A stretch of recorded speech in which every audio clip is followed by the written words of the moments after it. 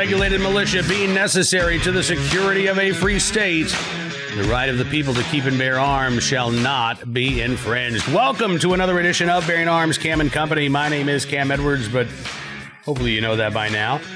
It is good to have you with us on the program. Chris Cheng is going to be joining us here in just a little bit, former Top Shot champion, current Second Amendment activist, and all-around good guy. We're going to be talking about the continuing deterioration of San Francisco and how the city's chief law enforcement officer, District Attorney Chesa Boudin, is actually enabling violent criminals. I'm going to tell you a little bit about this case here coming up in just a moment. But before I do, let's talk about some of the threats to our right to keep and bear arms that are underway. You know, you've got a bill in Nevada that would ban the possession of unserialized firearms. Yep, you build your own gun, legal to do so. Well, the state of Nevada wants to pass a bill, or at least Democrats in Nevada. They want to pass a bill, and they're getting close to doing it, that would require existing gun owners to turn over their home-built firearms to the state to destroy those firearms or to serialize and register them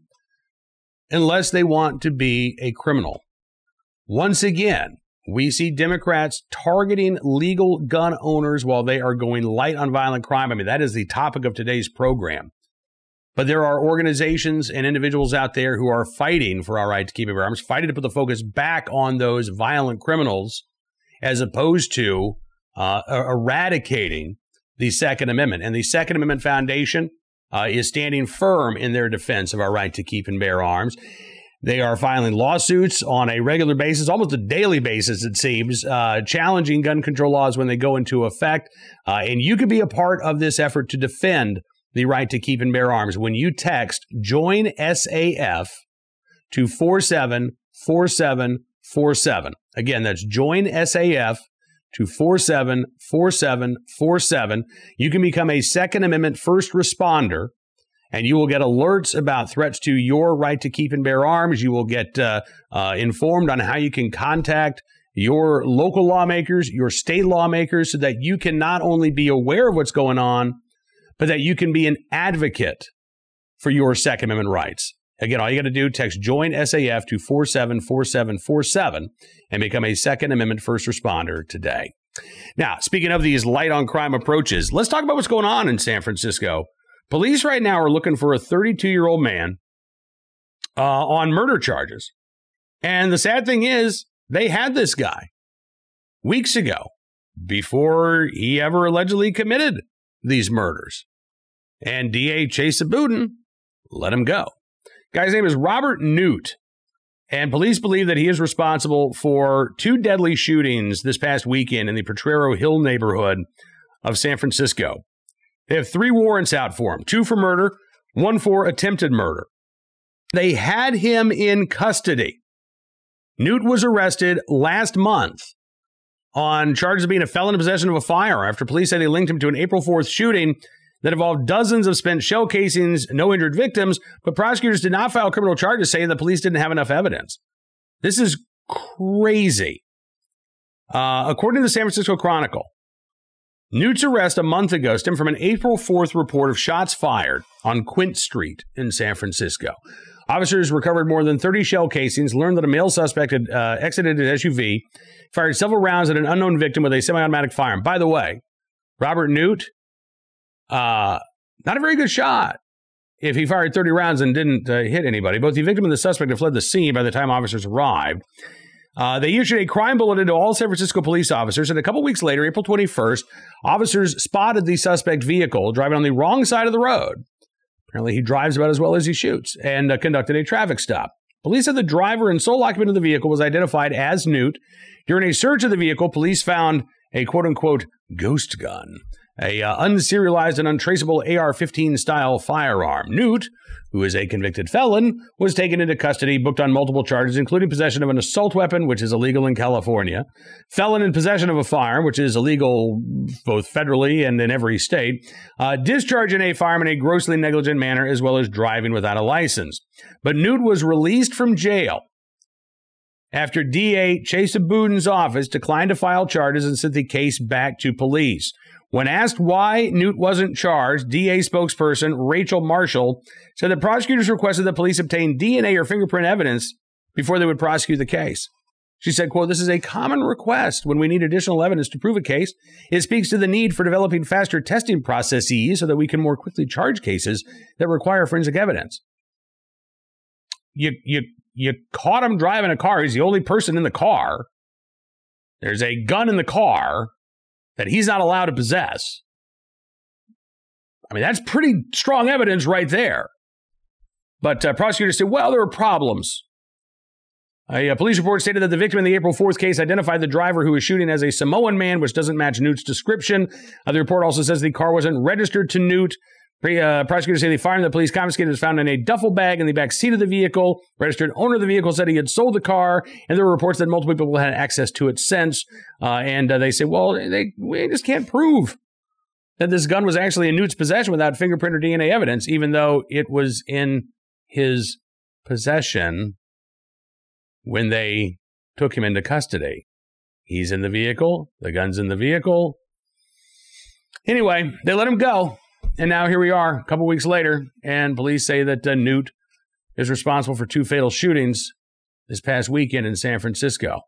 Here to talk about this, San Francisco resident Chris Cheng, who has been watching what has been going on in his city and really across the state of California.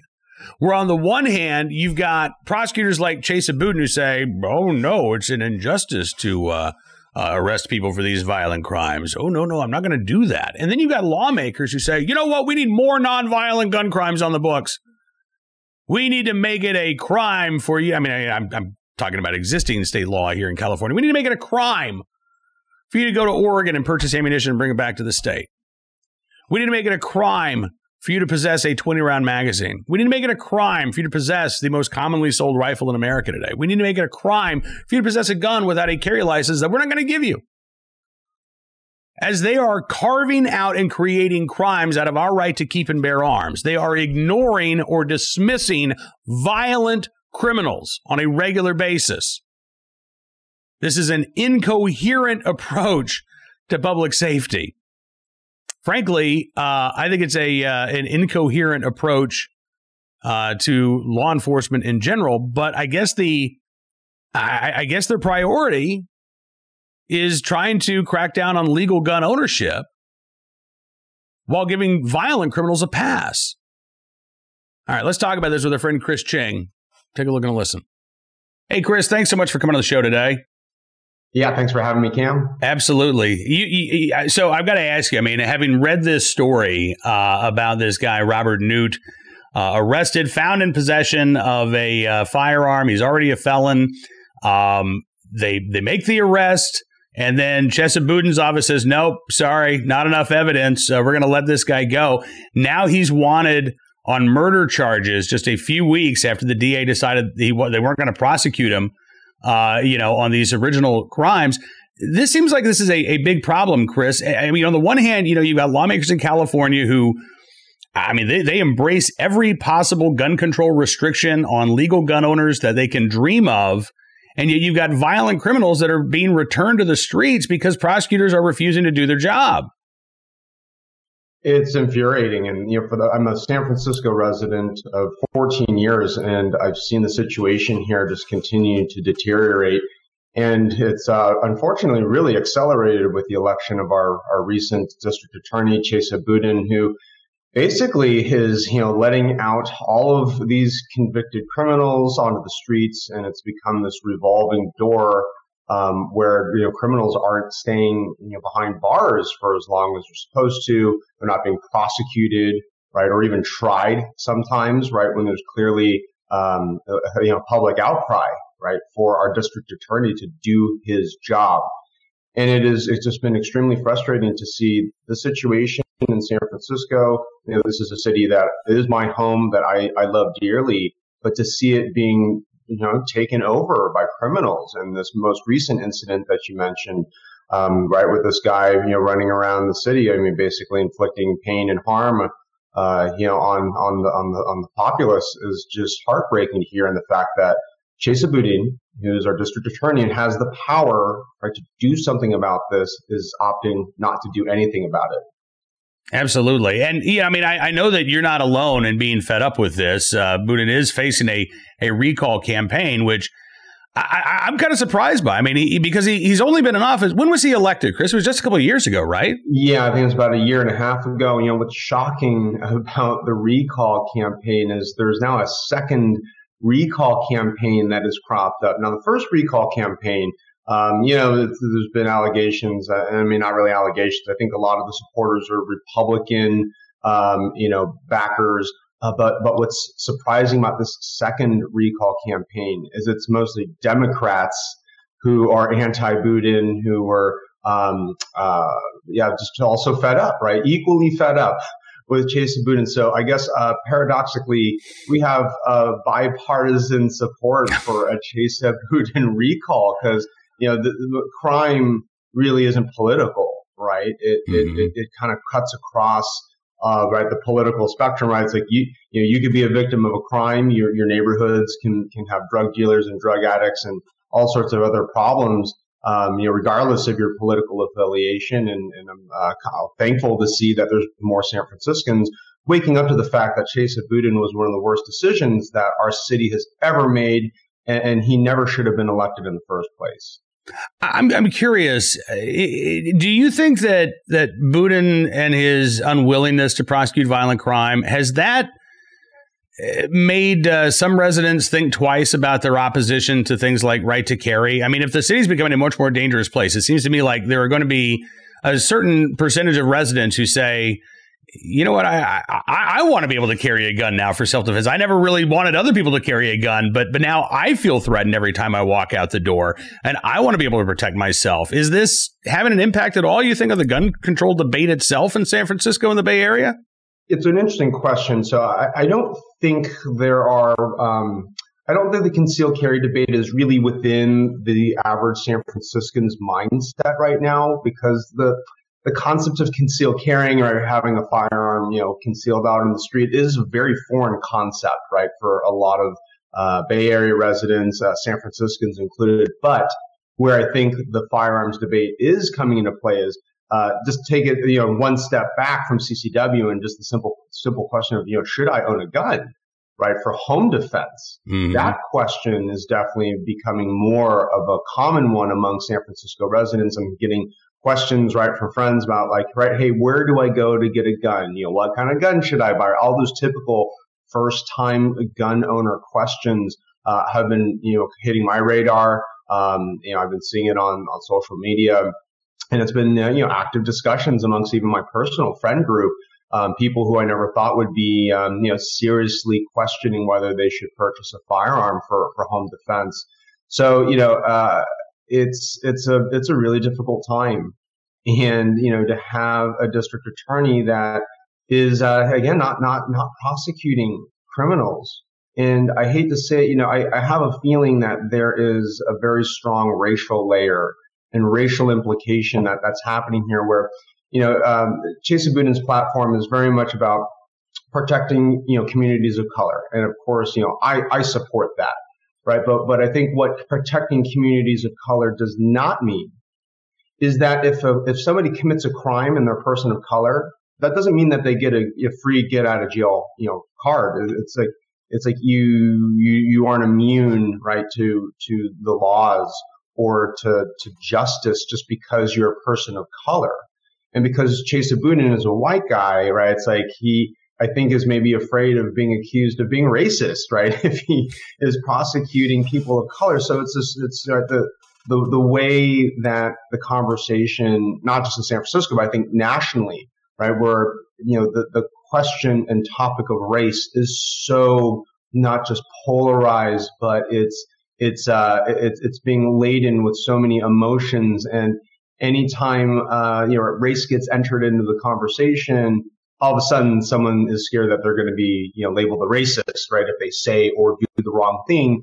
And in Chesa Boudin's case, right, justice should be colorblind, right? It shouldn't matter, right, what the color of your skin is if you're committing crimes and if you're a criminal. But unfortunately, I think that race layer is negatively impacting and negatively affecting our district attorney, where he's making very, very poor decisions that's putting public safety at risk. Yeah, no, I agree with you completely. And it's not just Budin in San Francisco. I mean, it's George Gascon in Los Angeles. It is Larry Krasner in Philadelphia. There are a number of these attorneys, I think, who are making similar decisions. And we're seeing, frankly, the impact in terms of the rising violent crime. And what's interesting, I realize that there are some folks out there who say, well, Cam, you're a rural white guy from Virginia. You shouldn't even have an opinion on this stuff anyway. But I do, and I'm going to share it. It seems to me like I agree, Chris, that there is a disproportionate impact in terms of law enforcement when it comes to arrests for minorities. But the way to deal with that, as you say, is not to simply not prosecute racial minorities who are accused of violent crimes. To me, the answer is, okay, well, what do we really need to be a crime? Maybe we have too many laws on the books. Maybe we have too many criminal offenses here. And California, I think, is, there's no better example of a state that creates crimes out of thin air, or even better, creates crimes out of our right to keep and bear arms. So do we really need to make it a criminal offense for you to go and buy ammunition in Arizona and bring it back into California? Do we really need to make it a criminal offense for you to carry a gun without a license when the average citizen can't get a license to carry? It seems to me that, if we were to focus specifically on violent crimes, and to focus on those most violent offenders, prosecutors like Budin could do their job, could go after the folks who are inflicting such pain and misery on the city, and you would actually see a reduction in the total number of arrests because you're focusing on the people who are actually the problem, not trying to cast this wide net over everybody in the hopes of ensnaring a criminal here or there.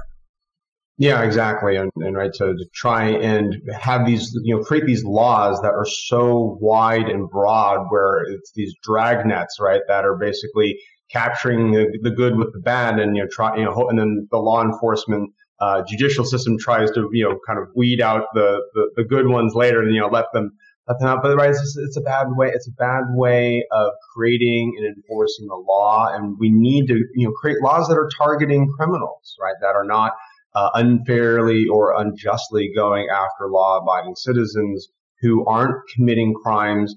And ultimately, I always think about, how do we address the root cause of violence, right? And in the quote gun violence, debate and discussion, right? It's not guns that are causing crime. Just it's very much about, why are individuals resorting to violence to achieve whatever means, right, or ends that they're seeking. And the root causes of violence are many. Everything from socioeconomic status to your socioeconomic status, educational opportunities, job opportunities, lack of humanity, lack of community, right? So how do we really tackle these bread and butter, right, components of what makes strong and healthy communities?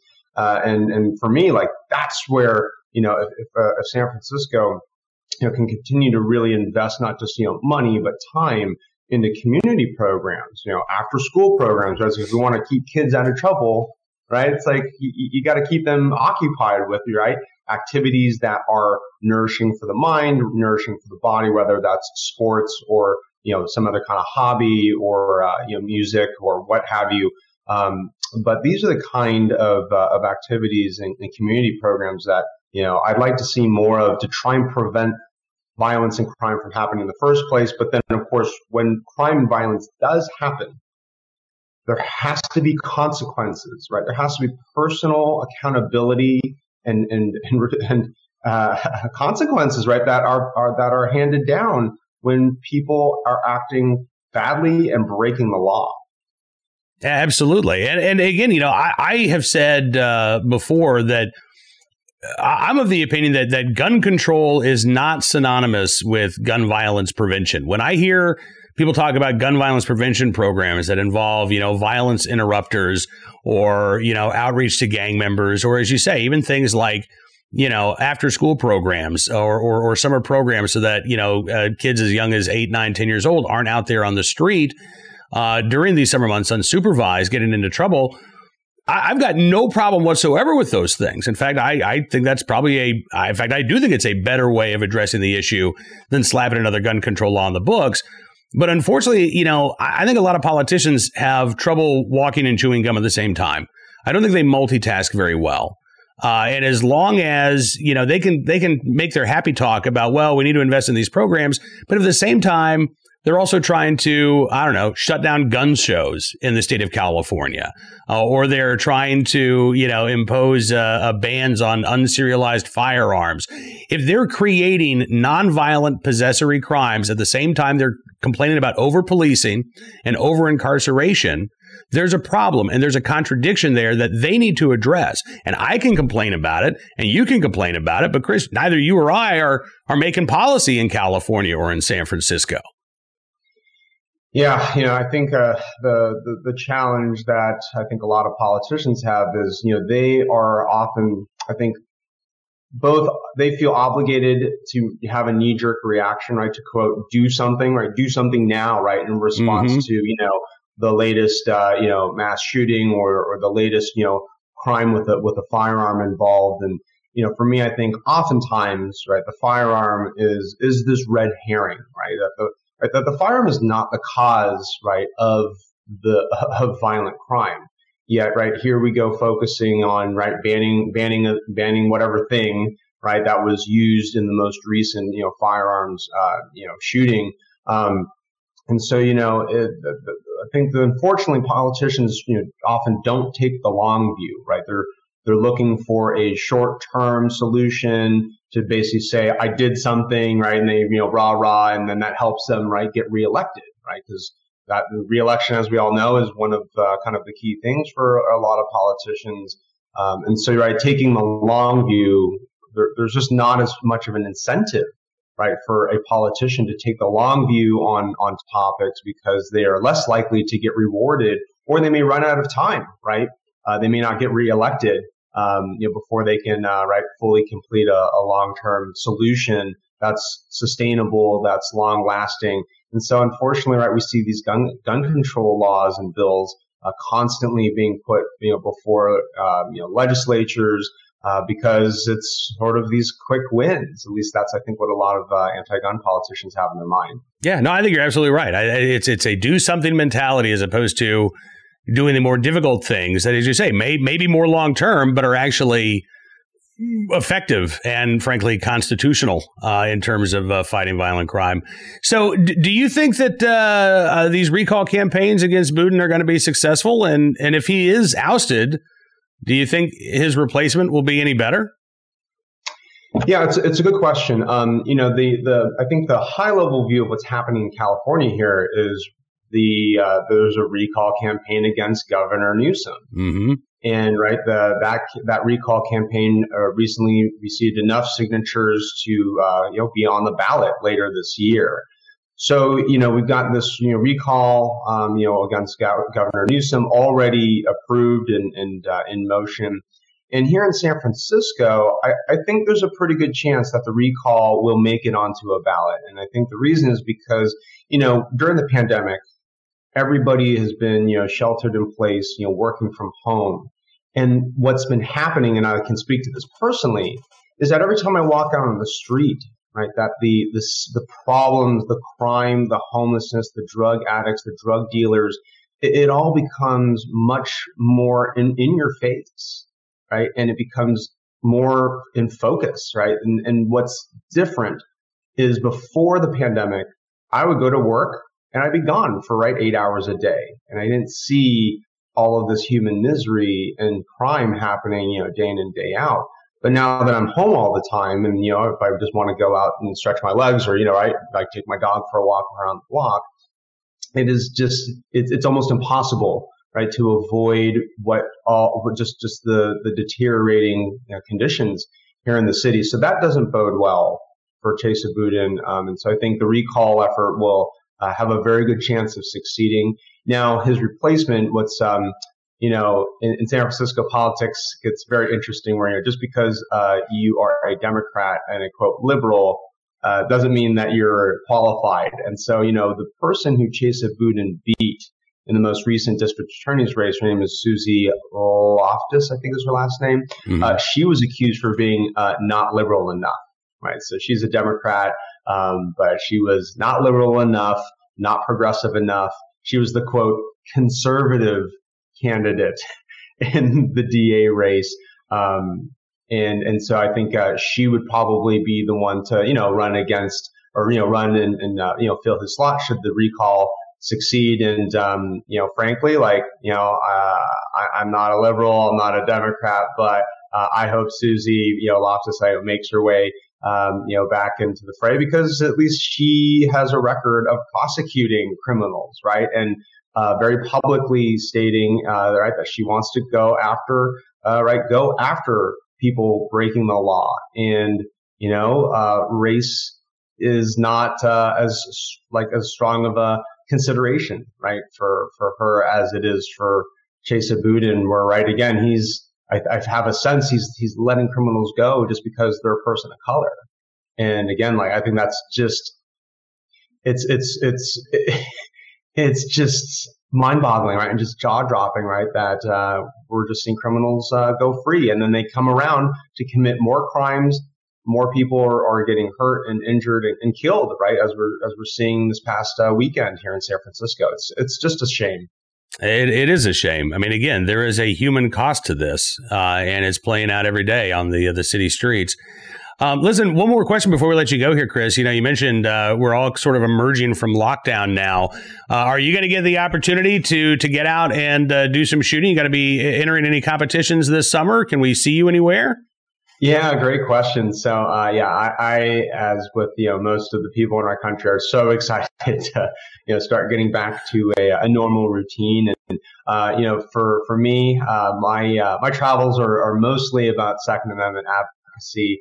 And so, unfortunately, less about, shooting guns and having a good time. Although I do look forward to the next opportunity to do that with you or, our other friends and colleagues, out across the country. So, I'm really excited to, start seeing all of our, Second Amendment advocates and supporters in person, because, there just isn't any replacement than to see people in person. And obviously, when it comes to shooting guns, you can't shoot guns virtually. It's definitely a thing that if you need and want to practice and sharpen your skill set, it just has to be done in person. So I look forward to, seeing more new shooters, right? 8 million new shooters last year. We're on pace to possibly break that record in 2021. And all those new shooters are, people who I love interfacing and interacting with. So I'm very much looking forward to that later this year. Fantastic. Well, listen, man, if your travels take you to the East Coast, specifically maybe the Mid-Atlantic, let me know, because I would love to catch up with you in person. It's been way too long, but thank you so much for coming on the show today, brother. It's always good talking with you. Likewise. I'll definitely hit you up next time I'm in your hood. Excellent. Chris Cheng joining us here on Bearing Arms, Cam & Company. I really appreciate Chris spending some time here on the show today. Look forward to having him back again very soon. Now let's turn our attention to today's armed citizen story, our good deed of the day, as well as our recidivist report. Yep, even though we were just talking about one of these cases out of California, sadly, there are no shortage of these stories to be found. This one actually from Idaho, where you might not expect a headline like this. Woman sentenced for shooting when Child Protective Services and deputies showed at her home. Well, all right, so she was sentenced. Maybe that's not going to, boggle your mind being out of Idaho. How about sentenced to probation? I mean, that to me is kind of mind-boggling. A Fremont County woman received a short jail sentence and probation for firing a gun when a deputy and Child Protective Service workers showed up at her home last year. 40-year-old Valerie Rosser ordered to spend a total of 4 days in the county jail, and be on probation for a year. Yeah. Now, she could be sentenced to an additional year in jail if she violates the terms of his probation. Back on May the 5th, Rosser entered a plea agreement with Fremont County prosecutors that stipulated she plead guilty to a misdemeanor charge of resisting arrest and disturbing the peace. In exchange, prosecutors dropped 2 felony aggravated battery charges against certain personnel, as well as 2 felony injury to a child charges. So prosecutors, again, they dropped 4 felony charges, allowed her to plead guilty to 2 misdemeanors, She got 4 days in jail and then a year's probation. The incident took place back in December when a sheriff's deputy accompanied two Idaho Department of Health and Welfare caseworkers to Rosser's home. When they arrived there, Rosser reportedly refused to cooperate with authorities. She demanded that police leave and then went back inside her house. Investigators had initially been called out to the home to look into a report of an alleged fight between her and a child that began in a nearby town of Rexburg. Deputy knocked on the front door to try to get the child out of the home. As the child opened the door, Rosser is alleged to have fired a handgun 4 to 5 times. The deputy then pulled her own gun as the CPS workers helped the child get away from the home. I don't even know what to say about this. I'm all in favor of taking nonviolent offenses off of the books. Let's focus on what we got a finite number of law enforcement. We got a finite number of prosecutors. We got a finite number of jail cells. So let's figure out what our priorities are. And I don't think possession of a large capacity magazine or possession of a so-called assault rifle should be a crime at all. I think that's your Second Amendment right to own these things. But if we're letting people go for crimes like this, I've got a real problem with that. I hope that this was just a really bad day for Miss Rosser, and that she is able to complete her probation and we never hear from her again. But man, 4 days in jail for firing repeatedly at a sheriff's deputy and child protective workers, that to me is just absolutely mind-boggling. All right, today's armed citizen story from Newport News, Virginia, where a armed citizen in the right place at the right time, willing and able to do the right thing to help police subdue a suspect who had fired at them.